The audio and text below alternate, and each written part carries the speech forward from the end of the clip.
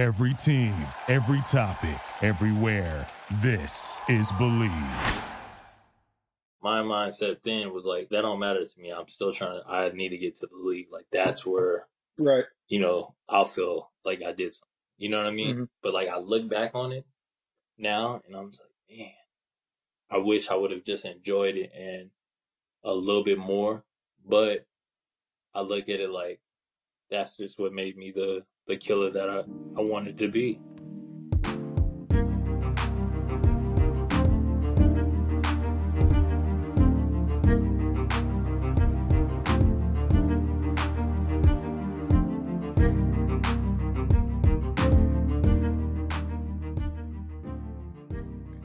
Welcome to 94 and More, a podcast presented by Bristol Studio.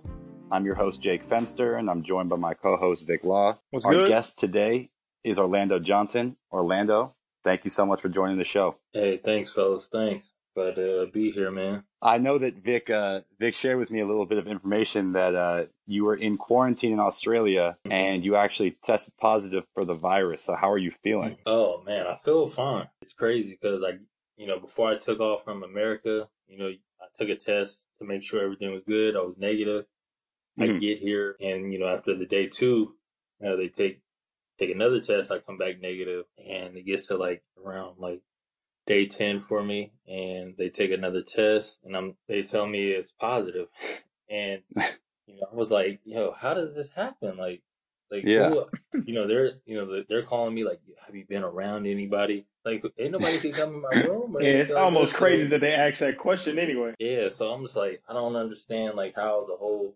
Did they test you again once you tested positive? Did you get another test that confirmed it? They just moved me to another hotel and basically just said, after 14 days of your quarantine, you should be good to go. So that was that. And got you. Yeah, kind of just I tried to fight it. I'm like, can we take another test? Like, this it doesn't make sense. Like, they asked me, do you feel any symptoms, anything like that? I'm like, nah, I don't feel anything. And yeah, that's crazy. That's where I'm at today, man. Thanks. Thanks for jumping on with us during that time. And I know it's pretty crazy to be going through that, but we really appreciate you. For those people listening who maybe aren't familiar with you, do you want to give a little bit of background maybe about who you are and kind of what your journey has been like up until this point? Oh, yeah. I'm Orlando Johnson from Seaside, California. I went to UC Santa Barbara from 2009 to 2012, was drafted in the 2012 draft, second round pick, 3 years in the NBA, 2 with the Pacers, and then bounced around to the Kings, the Suns, and the Pelicans. Been overseas, the last couple of years. Mm-hmm. Played in Russia, China, Philippines. There's a lot of bouncing around. Here in Australia. Yeah, so I've got a chance to see a lot of the world, which I'm truly blessed and thankful for. And a few years ago, ruptured my patella tendon, a summer pickup game. And bounced back from that, made my way to Taiwan and then to Russia. And now I'm here and finally back all the way, healthy to where, I felt like, coming out in the draft and my early, 20 years. So, yeah, I'm ready to return to form and get this thing rocking with Vic here in Brisbane. I want to go back to what it was like for you kind of growing up in California. I know you bounced around a lot, but can you kind of walk us through what your experience was like growing up here? And I'm also from California, so I'd be curious to get your take on what it was like. If you could share some more information there. Yeah, well, for me, I grew up in a small town, right? So it was only 30,000 people. And then, the next biggest city was San Jose, the Bay Area. Growing up, I seen, a lot of different things. Like you come in to, my hometown or whatever, and you see all this, it was some good talent, right? And I'm just taking it to what I do as a basketball player. So we're like, oh, there's some ballers here. But then you drive up, 45 minutes to an hour, and then you see all the different talent, and you're like, oh man, it's different out here. The culture is different out here. There's a lot more. So for me, it being from a small city like that, just having to kind of grind my way out of there to get noticed and to get put on. It was literally like a grind every day because my brother, the one that put the ball in my hand, he was, one of the only few basketball players that like received like a Division I scholarship out of that area during his time. And so, just so he set the blueprint for you and kind of showed you the way. Mm-hmm. Yeah, he set the tone. He set the tone for me. Just kind of showed me what I needed to do. And for me, I fell in love with that process. Fell in love with the game, and I wanted to take it further than what he did because growing up he was my hero and he was my favorite player. Even though I didn't watch as much of him, the highlights that I seen, I would always tell people I was like, that's my Jordan. So so like just going through those times right there and learning, being a much younger brother because my brother's 17 years older than me. Damn near could have been like my father. How he was raising me and stuff like that. So just having that experience and growing up in a big family home. My grandmother took us all in. At one point it was 17 of us living in a household in like a 4-bedroom house. How did that work? How did you make that work? Like, well, for us it was, we had, a little den area like where people would sleep. We had guys on the couches. They had triple bunk beds. We just had to make it, work by any means. That's how our grandma, raised us and, just kind of told us like, ain't nothing gonna be handed to you unless you want to go out there and go get it. And for me, it was a no-brainer, seeing that. Like, I love my family. I love them to death, but, I just always wanted to provide a better life, but those memories are the ones that keep me going and keep me, striving for more because, I remember sharing a bed with my cousins, and there'd be 3 of us in there. And Orlando, like the culture, obviously that you said you have a very tight knit family. What does sports kind of mean to that family? Like you say, your brother, kind of put the ball in your hand, but was it always basketball? Did you play any other sports? How did sports really tie into your family dynamic? Oh man, so it was like it damn near was like if you ain't gonna work, you better be playing a sport or doing something, And for me, I was like, well, dude, I do love to be outside and I love, competing. Like that was my thing. And so I had to play everything growing up. I played baseball, football, track, and basketball, of course. But football has always been my favorite sport. Still love it. To this day, I love watching the game. I think, and that was my other brother, Jamel, his favorite sport. Like he was a football player. So, for me, my grandma just got a joy from putting us all in different sports, so it'd be, like I said, all my cousins and stuff like that were playing on different, Pee-wee teams and Boys and Girls Club teams and stuff like that. So, we grew up in a household where we're going to compete anyway, so it was just kind of like bred it in us, like to want to go play and compete and try different things. And so for me, like basketball and football were the ones that stuck out the most to me. I hated baseball because how slow it was, and and literally because I was weak. I ain't gonna front. I was weak at baseball. Like they'd be pitching the ball, and I'm like, man, I can't. I would like try to go up there to get hit. Right. It's coming. Just get on base too fast. Yeah, let me get on base. You know what I mean? And I was good like in the outfield, but like they rarely hit it out there. So I'd be like the kid like staring off in the clouds. Yeah, definitely. Yeah, it wasn't. That's like every kid for me. Yeah, so it's like, man, I don't want to do this no more. And I know that probably made my grandma kind of sad because she loved baseball. But I found love for football because I was a quarterback growing up. Played a little receiver as well. A lot of offers for football. Basketball kind of gave me more of a challenge, more of a thrill in terms of everybody kind of thought like the easier way was football. But I just felt like I wanted to, change that narrative and bet on myself and see what That's an interesting point. When you say that, what do you mean it was people thought that was the easier way was football? It just came more naturally to you? Yeah, I was more naturally just like gifted at football, like physically. I always loved the contact. Then they see me like think they just seen the potential of what, I could be. Like, they seen I did play, quarterback growing up from, the early years to my high school years. And then my last year my junior year when I transferred to a different school, they ended up putting me at receiver. I played well, but I didn't really like that because of like, I get here and y'all just switch my position. Like, I was a quarterback growing up. Y'all knew what I was. And then, but I got a lot of, looks, Pac-10 looks or Pac-12 looks. A lot of high major schools out there that were, trying to recruit me, really thought like football was my way out. For myself, it kind of, my football coach kind of rubbed me the wrong way when he told me I would be like a Division III center. And I just didn't like that. That didn't sit well with me. A Division III center? Or something? I was like, damn. I was like, am I weak at hoop? I was like, oh man. I was like, so, that summer going into my senior year, I just grinded with my brother, literally all day and all, night for that summer and then I got on the circuit, played against, a lot of the high major guys in my class, like Derrick Rose, OJ Mayo, Beasley, all those guys. Isn't OJ from California? Did really well. OJ's not. OJ's from, he's from West Virginia. OJ Mayo.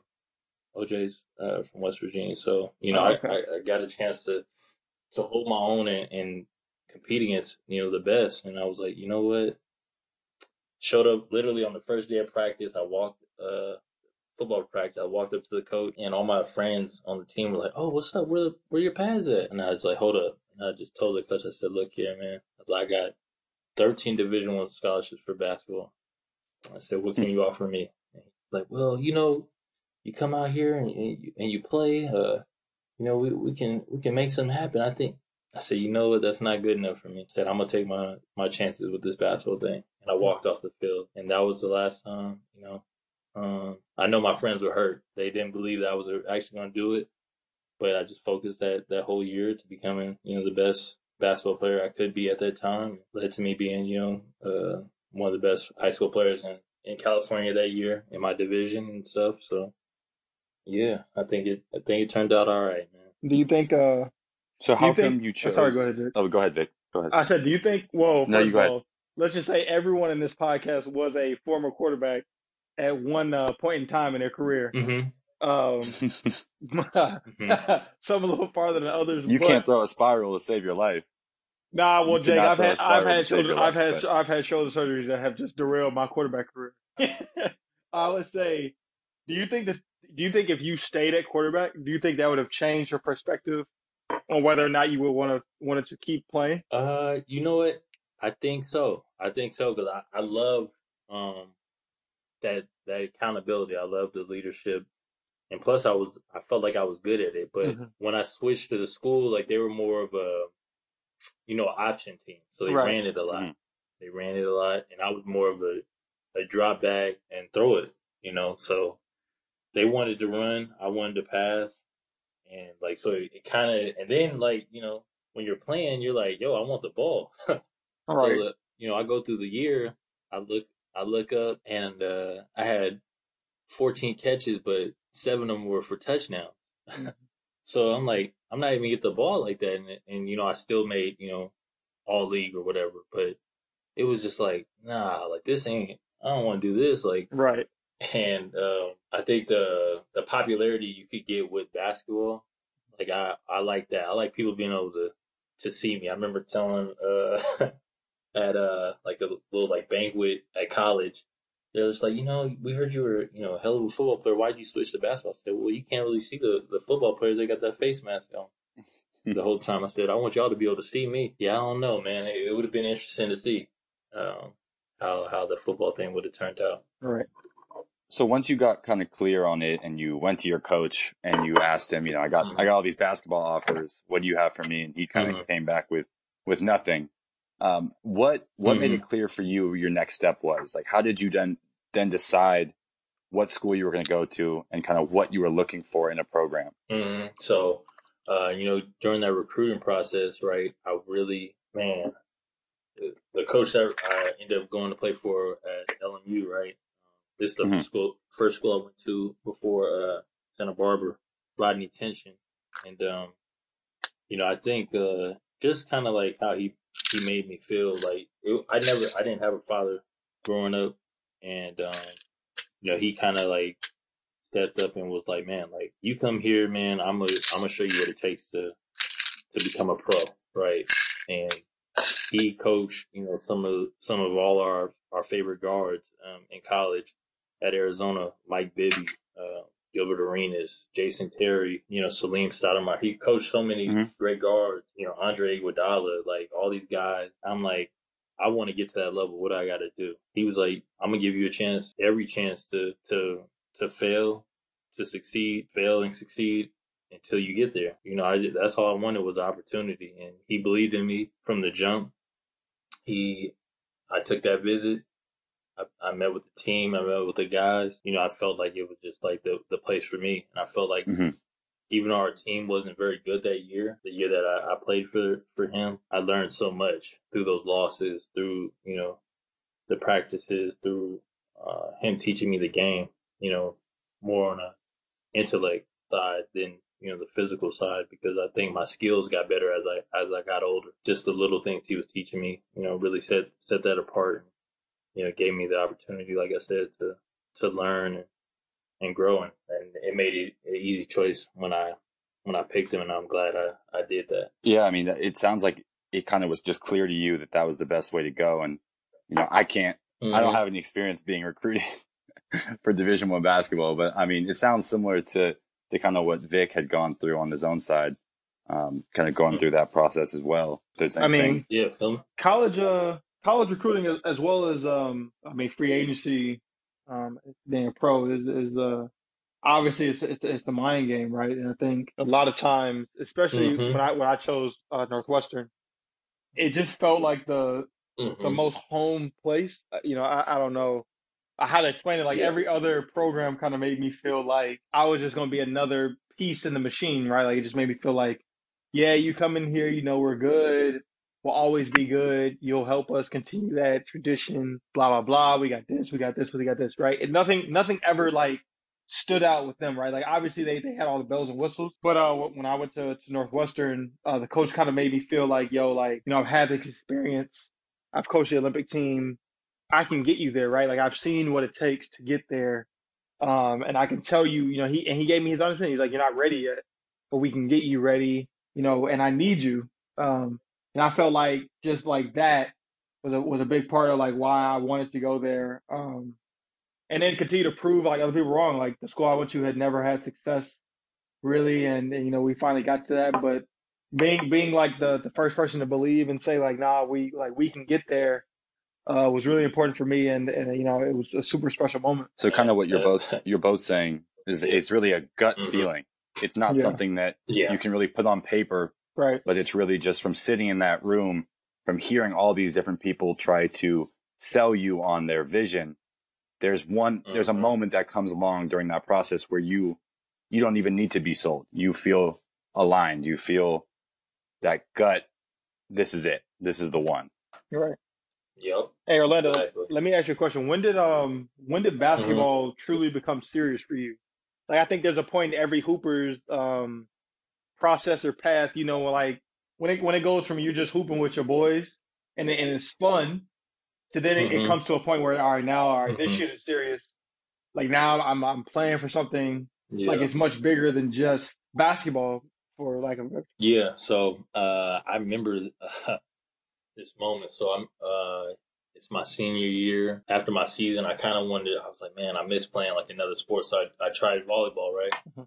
I'm out there just playing, enjoying it. And it was fun. It was like a great decompressor after, a long basketball season that year.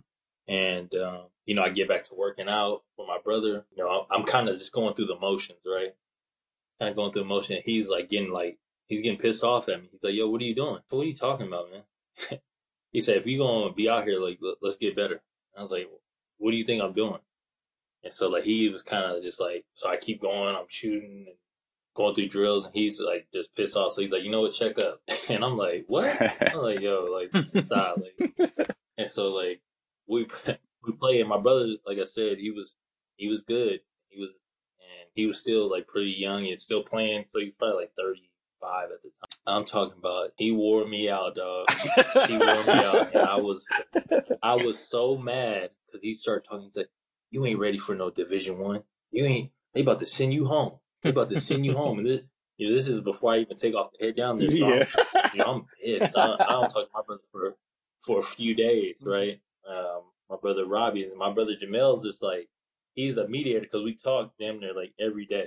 All three of us, we always talk. So he was like wondering, like, yo, like, what's up? Like, what's up with y'all? Like, why ain't y'all talking?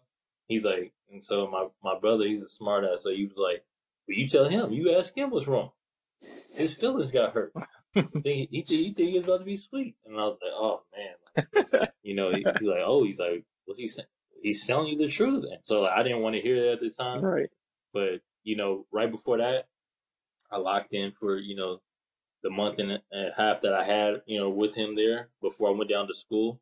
Went down to school and was like, this is something that I was telling myself at 17, almost 18 at the time. Like, I'm really going to try to, like, make it to the NBA. Like, this is what I wanted to do. And then I started speaking on it. Right. I started telling my best friend, Brandon, wait, you going to make it to the league from here? Like, he's like you nice, but like, he's like, but like, I think once he's seen me, like the way, like anybody coming in there, Kobe, James Harden, like all these guys, Russ Westbrook, like I wasn't backing down for me, nobody. And I was going at everybody. And it was just like, they were like, yo, who's this dude with the braids, the nappy braids out here, working like this? And it was like, yo, that's our new freshman coming in. And it was like, okay, like, he all right.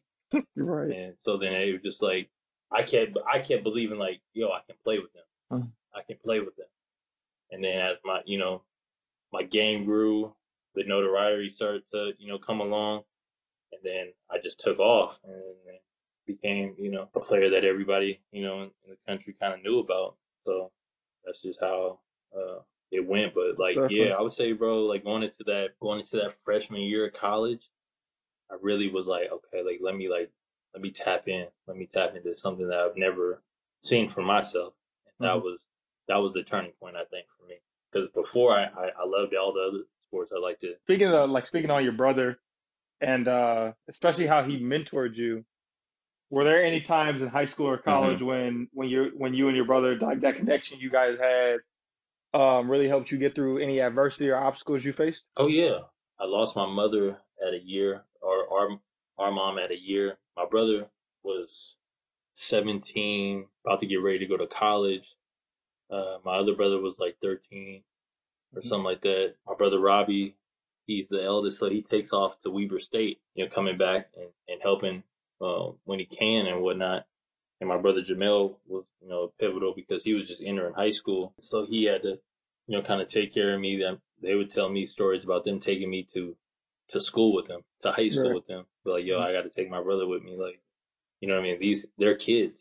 You know what I mean? I can't even imagine me having to do something like that. Like take my baby brother or my kid, and I'm in high school, at the time. So like just having that support system, like having them just be there, having that time with them, a lot of them could have been like, oh man, like he's cool. He's at grandma's house. He got, his cousins and uncles and aunties there, but like they really took it upon themselves. Like, nah, like none of us grew up with dad. So like, why would we let, our brother who's going to grow up without a mom or a dad? So them having that connection, I think with our mom, like helped them being a little bit more compassionate and looking out for me, for one, to make sure that I didn't go down the wrong path, because we had so many family members and friends that did.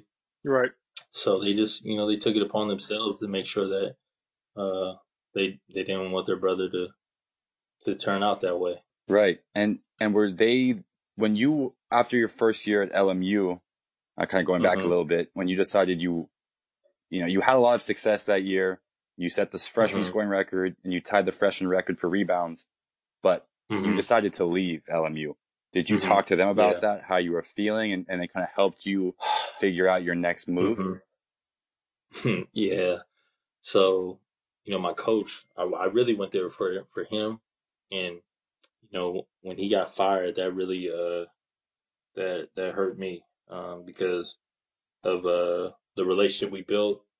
And I just felt like he didn't really get a shot. He was only there 2 years, and yeah, we had a rough year, but when a coach comes in and he has guys that aren't really his guys, and like we're his first recruiting class, it's kind of tough, because he's trying to figure out a way to win. Like their job is based on winning games, and he had players that, all honesty, like just didn't belong there. He was the one that that had to take the fall, and so for me, I was like, I'm not gonna be at a school that that just turns their back on somebody like that. I made the decision the first one because I took one visit to LMU, and that's where I knew I wanted to go. And then the next one, my brother was like, nah, like we're going to have a little bit more say in this one. So I wanted to go to Purdue. So Purdue was the first school that called me once I told them I wanted to transfer. Coach Painter, we were talking, and I'm like, oh man, that's great. I get to play in the Big Ten. Like I really showed that I belong on that level. You know what I mean? Like guys are going to see that I can really bring it at that level. I think with my brothers, they're just like, nah, you're not leaving California. So I'm like, oh my goodness. And at that time I had, like I said, Purdue, Oregon State, Texas A&M, and St. John's were the main schools that I was looking to go outside of California. Right. But in California, San Diego State was the other school that I really liked. Probably my second option after Purdue. I take a visit there. I love it. I was like, I think we could really do something special here. The coach is telling me about, this kid from like Riverside. He was like, yeah, this guy Kawhi Leonard, he's gonna be a really good player. And I'm just like, okay, like, and he's just talking about him like, because I'm like, I don't know who Kawhi is or nothing like that, but he's just saying like when I would, because I would have to sit out that first year, but when he comes here and you guys are all together.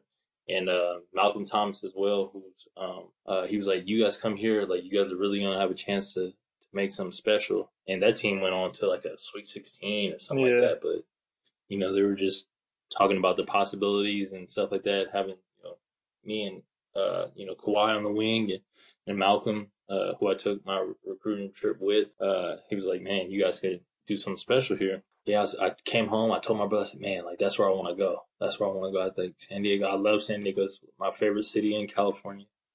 And my brother was like, they heard about some, like, drug bust or something on the school. And I'm talking about they flipped. They was like, heck no, you ain't going there. And I was like, what? I was like, what do you mean? And I was like, that ain't got nothing to do with the basketball. He's like, oh, come on, man. He's like, that ain't the school you need to be at. I'm telling them. I'm telling them the classes they were trying to throw me in, bowling and rock climbing classes. I was like, it's cool over there. He's like, nah. He's they like, were not down with that. Yeah. UC calls. So Santa Barbara, I didn't think, they weren't even on my radar. And my brother, they get in contact with my brother somehow. Actually, one of the coaches at the time is from my hometown. So he reached out to my brothers. And he was like, man, like, we're trying to get in contact with Orlando, but he just will not answer our calls. Not going to no Santa Barbara. Right. And, so that, like, my brothers literally picked me up from school, and, we're talking to the coaching staff, and they're like, I was like, man, I'll do, like, a unofficial or whatever, They're like, nah, man, please, like, we'll just do, official. Like, we really just want to show you a good time, like, show you just what we have to offer. And, I get on campus, I look at it, I'm like, oh, it's cool. I remember, because I'm low-key on crutches because I played pickup, like, the day before. Like, it was like a really, like, good run. Like, James Harden was up there the day, and he brought some of his boys. And some of my close friends from LMU were there, and we're playing against them. So we're bumping and stuff like that. And I roll my ankle or something like that. And I get up there on the visit, and, I was expecting to play, couldn't play. And I'm watching these dudes. And I'm like, okay, like, they cool. Like, I was like, this is about to be too light. It's about to be too light. And so, the coach was talking like, yeah, you'll be, he was talking like how those coaches were like, yeah, you'll be a good piece here and there. Right. I literally walked in his office, and I said, what's the scoring record? He was like, oh yeah, Al Harris. He just finished here last year. I was like, I'll break that in 3. And he kind of like sat back like, oh, wow, you're like that. I said, yeah, I'm like that. And I remember on their board, there's like, if, we get Orlando, we got a chance to make it to the tournament every year and all that. And I was like, I'm about to turn this program around. And my brothers, I think I learned that confidence, from them, just to walk in and kind of just be yourself. And I never like came in as like cocky, but I just knew my work. I knew my work would speak for itself. I talked to my college coach to this day, and he always brings that up. He's like, man, I've coached a lot of guys. He's like, but I never had somebody come in there and kind of just tell me like what they were going to do. He's like, you did that and more. So that was pretty special, to hear, and the memories that I was able to create there, because I love that place now, and that's definitely like my second home. So it all worked out. Great. Yeah, no, Santa Barbara is amazing, and Vic and I actually have spent some time up there with one of our friends. The campus is unbelievable. But what I wanted to go back to is what you called out the scoring record. You said I'm going to beat that, and you did. Yeah. So you scored in 3 years with the program 1,825 points. You were named Big West Player of the Year as a sophomore, and had first team All Big West honors for 3 straight years. And you were the Big West Tournament MVP in 2010 and 2011. What does all of that success mean to you now? And how is that different or the same to what it meant to you during that time when you were playing at UCSB? I think then I didn't really trip off of it too much. I was like, oh, okay, that's cool. You know what I mean? Like I was, MVP or, All-American, stuff like that. I was like, those are all great accolades to have and stuff like that. But because you're kind of you're in the moment at that time. You're like, okay, like I'm ready to keep going. I'm ready to keep playing, and hooping and whatnot. Because my mindset then was like, that don't matter to me. I'm still I need to get to the league. Like that's where, right. I'll feel like I did something. You know what I mean? But like I look back on it now and I'm just like, man, I wish I would have just enjoyed it and a little bit more. But I look at it like that's just what made me the killer that I wanted to be. I never settled. Like the work was never done for me. Like I always felt like I had something more to prove. And, I think that's the thing that just still to this day that keeps driving me. Like even in my business adventures, like I'm always yearning for more and trying to learn as much as I can and become the best that I can in whatever I put, my foot towards. So, I look back at it now, like, man, like you was a bad boy. He was a bad boy. Orlando, looking back at all that, Jake, so kind of eloquently put all, all your successes. Do you ever look back and say, man, I wish I went to Purdue, or I wonder what it would have been like had I went to San Diego State? Maybe my path would have been different. Played alongside Kawhi. Yeah. I look at it like, oh man, that would have been crazy, right? But like again, Vic, like we were saying, like you wanted to have an imprint. Right.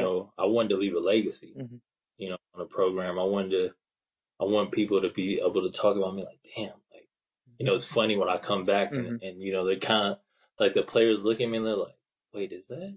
Right. It's kind of like, when you see like, one of your favorite players is like, that's like, he really went here. Like he really did all this. Absolutely. And, it's cool to see them reap like the benefits now of like what my like teams were able to do like when I was there. Right. And yeah, man, like I kind of look at it like, damn, that would have been cool. Like I knew some of the guys on the Purdue teams too. And like later when we became, pros, I would talk to them and they were like, man, I remember coach was telling us about you. He said, man, I got this kid in California. If we bring him here, we're going to be a Final Four team. It was just interesting to think like, that what if game. Right. And, getting a chance to play for, Coach Painter and for Team USA, that was cool. Cause we got actually chance to talk about it and stuff like that. So, I mean, I have a similar story. I think it's hilarious. But it's definitely a similar story because I would say that I'm still so happy that I went to Northwestern and still had the experience I did. But when I was in high school, right, like I'm in high school, I'm top 30 in the country, At this point, can't nobody tell me nothing, right? I'm on top of the world. I'm playing in Chicago. We in the city basketball league. We killing it. I'm on my team. Mm-hmm. I think from my team, 10 guys go like high D1. So I'm basically I feel like at this point, for a young knucklehead kid, like you almost feel like you're at the pinnacle right now, right? And so all these all these schools are recruiting me, and it's funny. I specifically remember this. I forget Coach Dunleavy at Villanova, and this is before Villanova is like the consistent steady power. Villanova's always been good. They had Randy Floyd, Kyle Lowry. They've always had good teams, but their recent success has definitely put them over the top of college basketball, right? And so Coach Dunleavy comes in, and he's recruited me. He comes to a game, say, we like you. We like what you bring, but we want to redshirt you, right? We want to kind of play a different kind of basketball. We want to kind of go do small ball, right? We want to put you at the 4. And this is when I'm in high school. I'm playing like the 2 through the 4, right?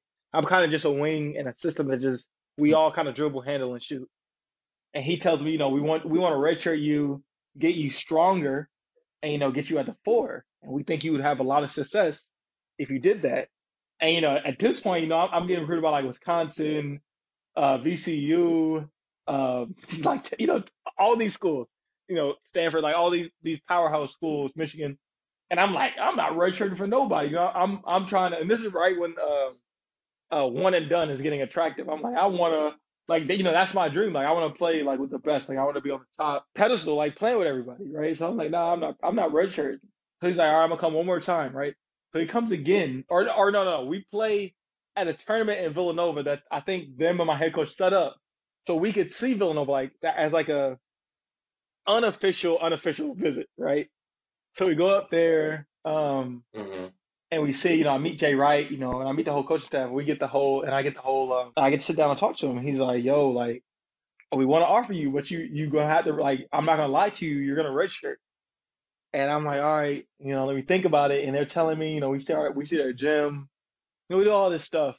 And I get home and I'm like, man, nah, like it's just, it's not for me. Like, I don't want to redshirt, right?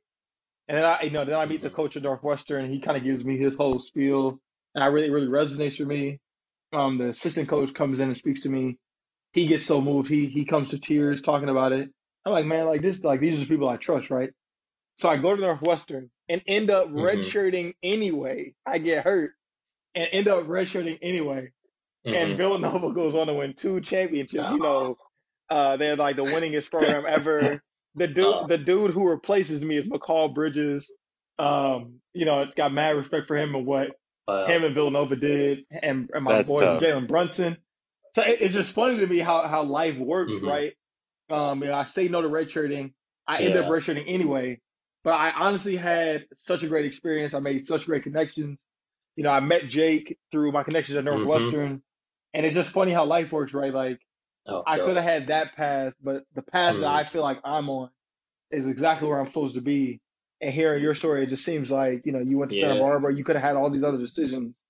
But exactly where you chose is exactly where you were supposed to be. Yeah, exactly, man. And I'm happy the way it turned out, for real. Absolutely. Yeah, I think that's a great point, right? Leading into your NBA career, it might have not been the path that you had wanted, but it was the one that you got and you made the most of it. And you put you put the hard work in and you showed yourself you can do it. And then you go on to the NBA draft and you get drafted 36th overall. What was that like? Can you talk us through that? Yeah, tell us about draft night, man. Tell us about draft night. Yeah, because we've talked about draft night, and it's this is a little bit different than that. So I definitely want to get your story. Oh man, it's like one of the most like nerve-wracking, like my gosh, like days, like because I remember that day there was like a football clinic in my hometown. Some like old football pros that are from there, they would host a clinic like every summer. So they were like, hey, can you come talk to the kids or whatever before the draft tonight? And I'm going out there and I'm nervous because I know all these little kids. I've seen them all grow up and stuff like that. So I'm just kind of explaining to them my story. I'm from these same streets that y'all are from, and just kind of like letting them know, like, you know, you put the work in, man, like for real, like it can happen. And so I get to this hotel because my agent was like, "Do you want to fly to, you know, New York for the draft?" Like, I was like, because I was already like a late first rounder to early second round, so I was like, I don't want to do that. I kind of want to spend it with my people at home, right? And so we get a hotel in my hometown, and just sitting in there, and my agent's sitting there with me, and he's just like, you know, like they know the picks, the people that's getting picked right before, and like it gets to like the point where I'm thinking I'm about to get drafted because I was like, oh, I killed this workout, like for sure getting picked, and then you know you're not hearing your name, and like so he's saying picks, and then like my brother Jamel, who's like the biggest goofball ever, and he's like giving me this look like, you know, how you feeling? I was like, hey man, like stop talking to me right now. Like, I'm cool, like I'm good. So I'm just trying to you know, like you know, black out a little bit, just trying to you know, like lock in. You know, I got all family, cousins, everybody there watching this, you know, in these rooms and stuff like this, and I'm like, oh, you telling me like I put in all this work and I ain't about to get it. So I remember I leave after like it gets to like the 29th or like close to the end of the first round, start, you know, crying, and my best friend's there. He was like, bro, like this ain't gonna be no different. He's like, this is your life. Like it's always a challenge. You've always had to overcome things. And so, you know, my agent's trying to call me back. He's like, oh, come back, man. He's like, they're about to call you. And I'm thinking, okay, so I'm looking at the draft. I'm like, oh shoot. I was like, am I going to Golden State or is this like, is it Sac? I was like, Sacramento? I was like, no way. I get on the phone with Coach Vogel, and he's just like, hey, Orlando, like, we're going to draft you. We're going to trade for you with the Kings. We really like what you brought, and we think you can help. So I was like, oh, shoot. So all my family, right, the draft goes on. They think I'm going to Sacramento. And they're like, oh, what? He staying in California. and I didn't say anything because I already knew I was going to Indiana. Right. But I didn't say anything. So I just wanted to see everybody's face when they heard Indiana. And then, you know, a few minutes go by and they're like, there's been a trade and then like the, you know, Pacers trade for Orlando Johnson. Everybody's like, Indiana? I was like, yeah, going to Indiana. And were you excited about that? It was the best thing. So excited because I knew the type of team, the culture they were building there. I was excited, man. It was going to be with some young guys out there, Paul George, Lance Stevenson. You know, and learn from vets, you know, like D West. George Hill. I had a great teammate, Danny Granger. You know, George Hill, DJ Augustine was my boy. We grew as a team, as a unit, and that was fun to be around because I really learned how to play like some really good basketball with those guys. Yeah, I just wish we would have had a chance to keep that thing rolling a little longer. Right. But what would you say? It was crazy, that draft. What would you say was the and before I ask what you learned from, you know, guys like Paul George and David West, talk to me about your workouts. Like, what did you think of the NBA workouts? What was your best? What was your worst? Let's hear some of your NBA workout stories. Oh man, so let's see. I know Chicago was a monster. They would make you like play like 1-on-1, full court, you know, all types of conditioning drills and shooting drills. So that was a beast. Detroit was another one that was like, it was like damn near like a conditioning workout. I was like, oh my goodness. So I'm glad I was in the shape that I was in because I was like, these are like something else. Like it was like picking up, you had to guard a guy 1-on-1 all the way down the court. If he scored, then you had to run back down, guard the next guy 1-on-1. It was just, yeah, that was tough. And then, you know, but once we got to like the playing and stuff like that and the shooting drills, like it was cool because like literally I remember like during that pre-draft process, I was on a flight probably every other day. Yep. Like so all the work that I put in, it was like I'm just going to the next city to work out. And I had probably like 11 workouts. My last one probably was my best one. That was with Indy. Oh, okay. I'm cooking.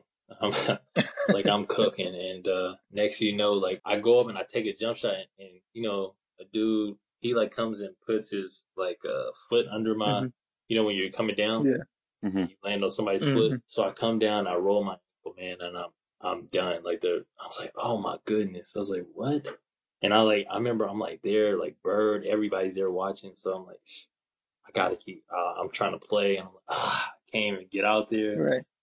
And he comes over. Larry comes over. He's like, man, you had a hell of a workout, kid.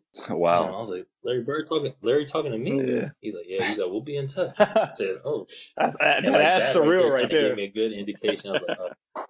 Yeah. I was like, the legend. I was like, oh my goodness. Then they pulled the trigger and called for me. So that was a surreal feeling, man. Like to get a chance to see Larry Bird, all the time and talk with him, like actually have conversations and pick his brain about the game. So that was really dope. No, I was just saying it's crazy because I've heard some real interesting stories about Larry watching workouts. I heard Larry can be one of the hardest. Larry talks greasy. Nah, I've heard. Like Larry don't hold nothing back. Like let me tell you, he holds nothing back. Come in the gym, I'll shoot all y'all. You're right. With a can of dip. He's talking. Wait, so he's talking shit to you guys before your workout? Yeah, before our workouts, after our workouts, with the dip in his mouth, talking about I'll bust everybody. It don't matter. I was like, oh my god, that's real deep South Indiana that's right amazing. there. Still can't. Yeah, for real. I was like, oh yeah, Larry's he don't play. It was fun though. Like he come into practice, he's like, hey, keep wearing them out. Keep wearing them out. He's talking about, like from the bench guys talking about the starters. He's like these MFers don't want to play. And I was like, oh shit. So that's how you feel? I was like, okay. So yeah, and I was dope getting a chance to work under him. So that was all leading up to the 2012 NBA draft and the Indiana Pacers traded up for you.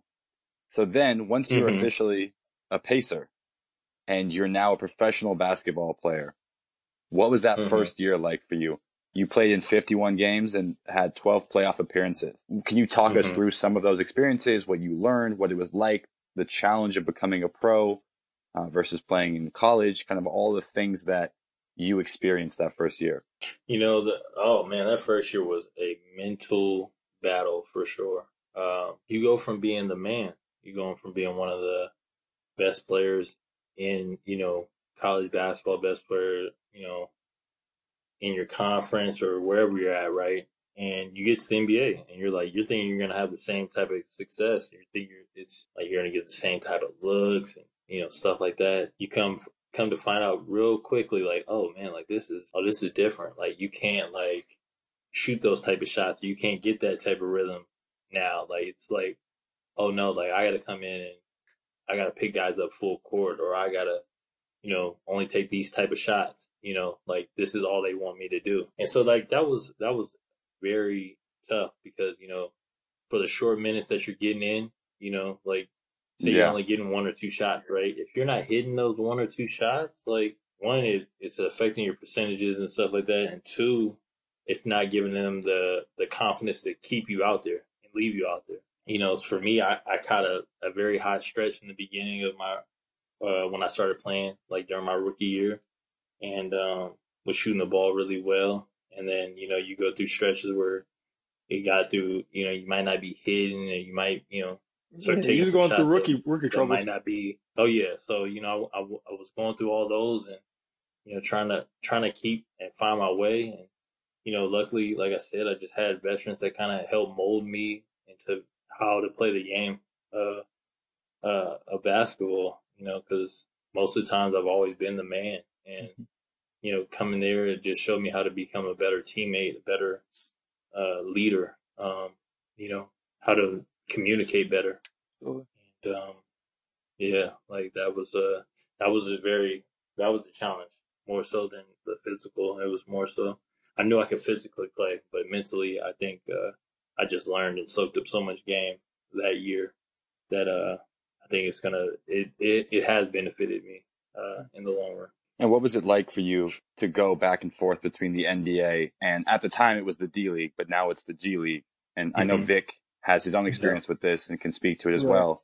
But what was that like, in your case? So yeah, like my first year, I was like, oh man, like I want to hoop. So I'm like, can y'all like send me down there? And they're like, okay, like yeah. So I went down there to play some games just to kind of get my rhythm, you know, Right. and turned out well. Like I played like 2 or 3 games, and then I get a call. They're like, hey, somebody got injured in practice. We need you to fly here, play, or to suit up. And I was like, oh shoot. So I fly to Boston, right? Early morning flight to Boston, and then I suit up. That game. I'm not sure if we're gonna play, or I'm sure if I'm gonna play, but we're getting blown out, something like that. And coach throws me in the whole fourth quarter, and he like lets me just do my thing, and I got a chance to really play and earn my way into some minutes. And my teammates were just proud of the way I came along, and the professionalism that I came with every day, the work that I put in every day, and it was showing. So from that point on, it just led to a stretch where I was in the rotation and getting significant minutes to help our team win games. So the G League was a dope experience, man. And if people go down there with the right mindset and to put in the work, knowing what they're trying to get out of it, it's a good thing to use. I would say, what especially in your rookie season, what do you think really helped you like with your confidence as a rookie, like making those mistakes, trying to figure out like your role and your niche in the NBA? Oh man, literally D West taking me to the side and was like, look, catch and shoot it, catch and drive, or catch and pass the ball. He's like, stop holding the ball. And I was like, in college, I kind of was like a ball stopper a little bit. So like, come to me, and then I kind of get into my bag. But I was like, oh, okay. Like, so it helped me with making quicker decisions, like to be able to like always be engaged and stuff like that, not waiting for it.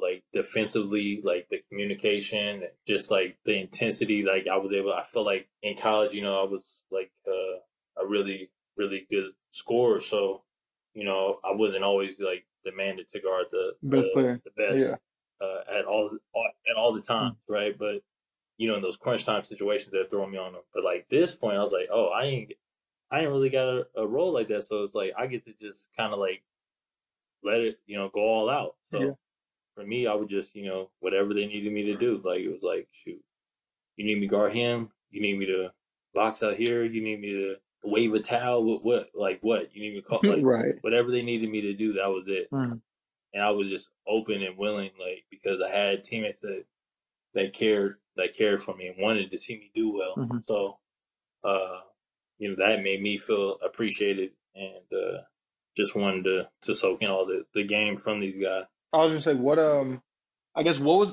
other than that David West piece, who was your favorite vet, and what kind of is a piece of advice that you'll always take with you as you kind of move forward throughout your career? My guy, DJ Augustine. So we used to sit next to each other, like on the planes and stuff like that, and we would always be talking. He'd just be like, "Look, Brooke, don't let them change you. Like, be you." He's like, if you a scorer and that's your game, play your game. Like, don't let people come in here trying to change you and trying to tell you to do something that that you don't do well. Like, do what you do well. And so, like, I think whenever I have an AAU program, and I always tell the kids this, I'm like, hey, do what you do well. We might be telling you to do this, but like, what you're capable of doing. Right. That's what people want to see. They want to see what you can do well. Like, if you can't shoot, but you're a hell of a driver and can get to the basket, do that. Do it at a high clip. Like, if your favorite shot's a step back, shoot that. Like, so for me, like, it was just like having that constant reminder, like, oh man, like, yeah, I can do this. Like, just do what you do well. Like, and it was like one of those simple like talks like that, you know what I mean? Where he could see I was getting in my head about things, about like, a play or something like that. Like, because when you're in those limited roles, you only get a certain opportunity, and you're just like, dang, like, how can I get better? How can I, fix this? And he was like, man, just kind of just control what you can, but well, just do what you do. It's a small world, because I was just on the Magic, and the vet that I guess Well, one of the best I resonated with the most was DJ Augustine. And DJ was the first person to text me and say congratulations about signing with Brisbane. And I just appreciated him the whole season, just kind of talking to me through it all. Oh man, D, that's my dog right there. Because we literally I remember practices and I'm like, yo, D, I was like, just give me the rock, dog. He was like, huh? I was like, yo, just give it to me. Like, as soon as I would hit a shot or something like that, I'm always vocal. So I'm telling the starters, I was like, I'm hot. I was like, I'm coming down shooting everything today. Yeah. And they think I'll be playing. They're laughing.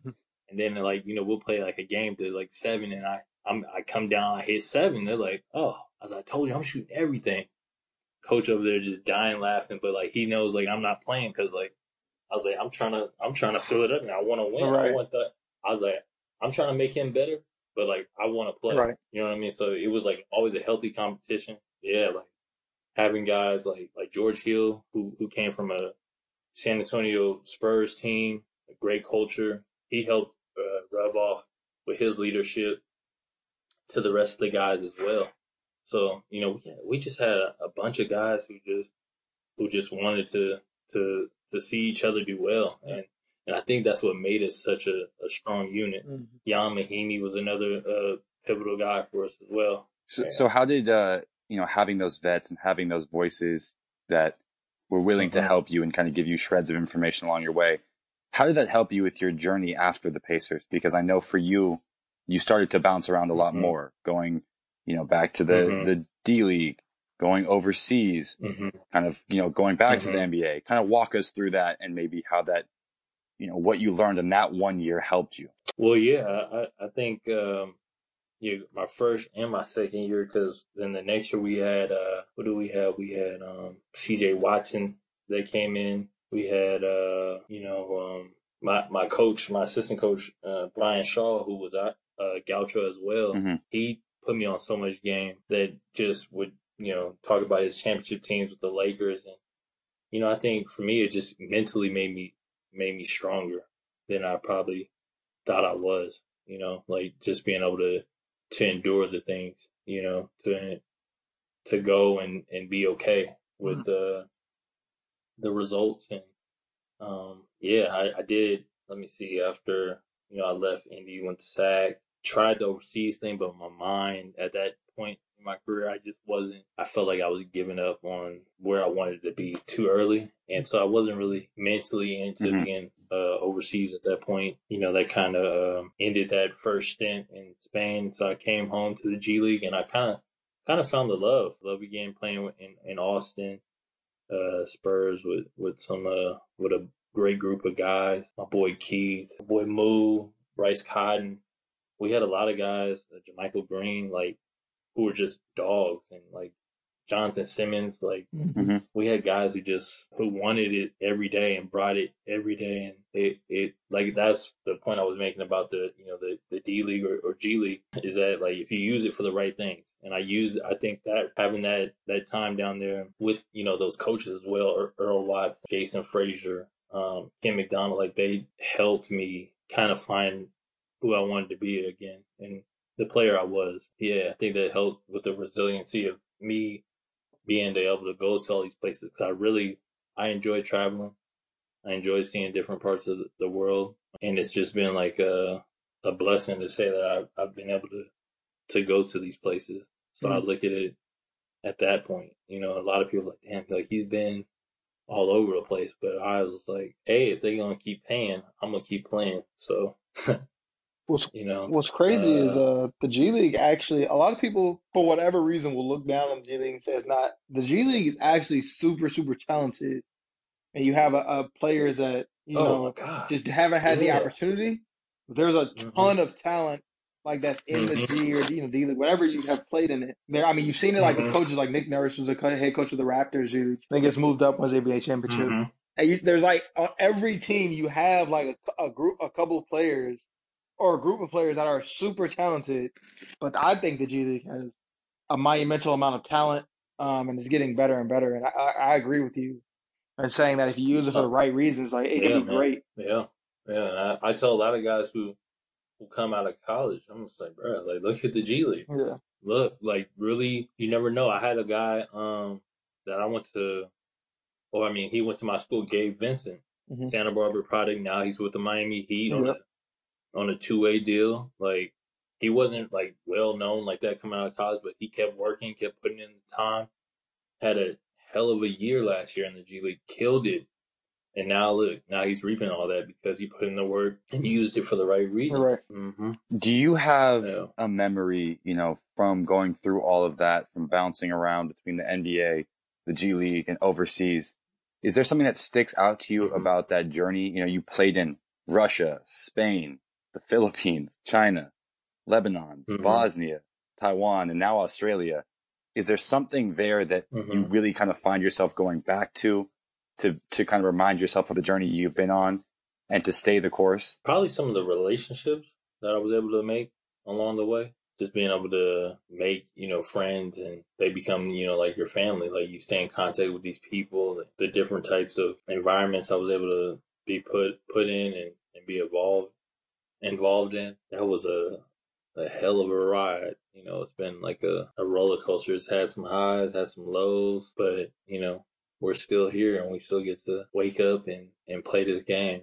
Or, hopefully in, a few more days I get to keep playing this game. But, during that, that whole process is just like, I still love being able to be out there on the court with my teammates and building those type of relationships. So, that's where I look at it as through this journey is like, man, like, I'm just thankful I still get to keep it going and have those relationships. So how are you looking at this latest opportunity in Australia? Are you seeing it as another opportunity to grow yourself, your relationships, and continue to do the thing that you love?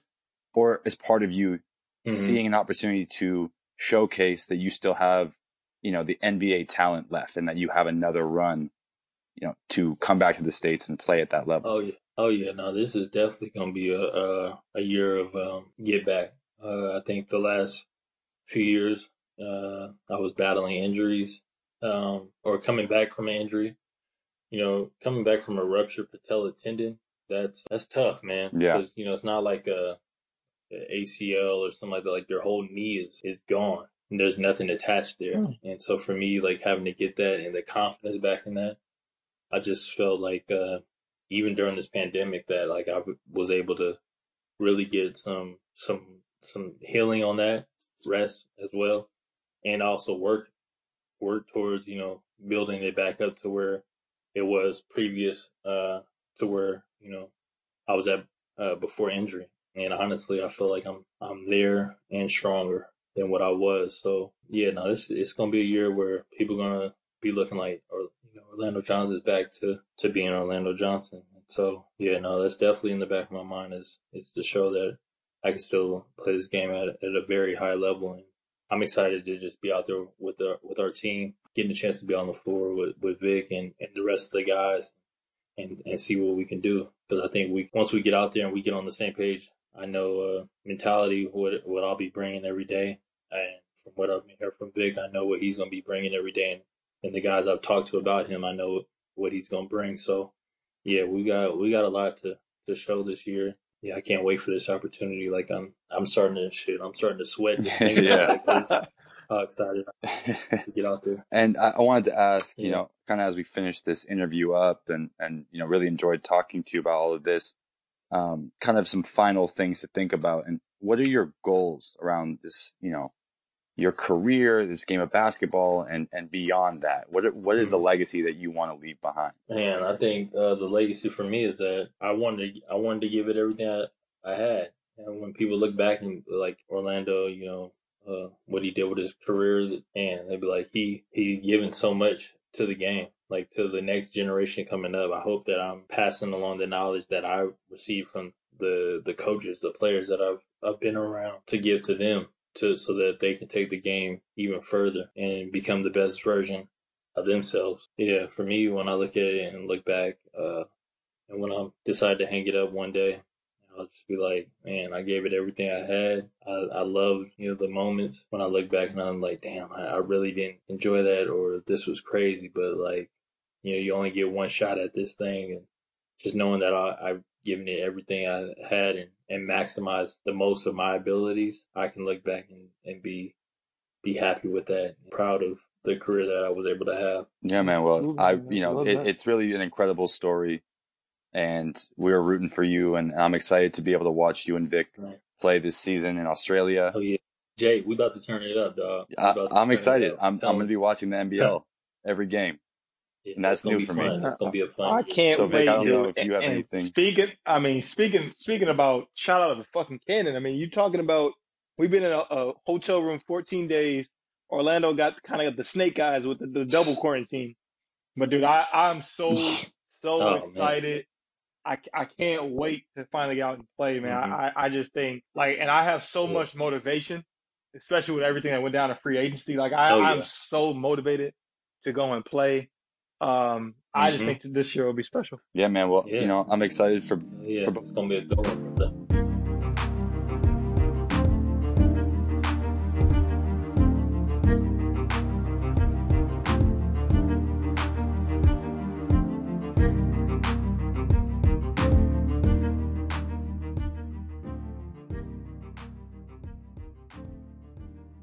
This podcast is presented by Bristol Studio. Sound editing by Rashad Allen. Music by James Grissom. Thank you for listening to Believe. You can show support to your host by subscribing to the show and giving us a 5-star rating on your preferred platform. Check us out at Believe.com and search for BLEAV on YouTube.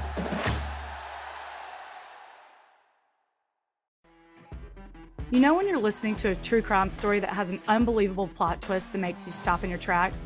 That's what our podcast, People Are the Worst, brings you with each episode. I'm Rachel. And I'm Rebecca. We're identical twins who love true crime cases that make you say, didn't see that coming, and we hate the people responsible for them. Listen to People Are the Worst now on Apple, Spotify, or wherever you get your podcasts.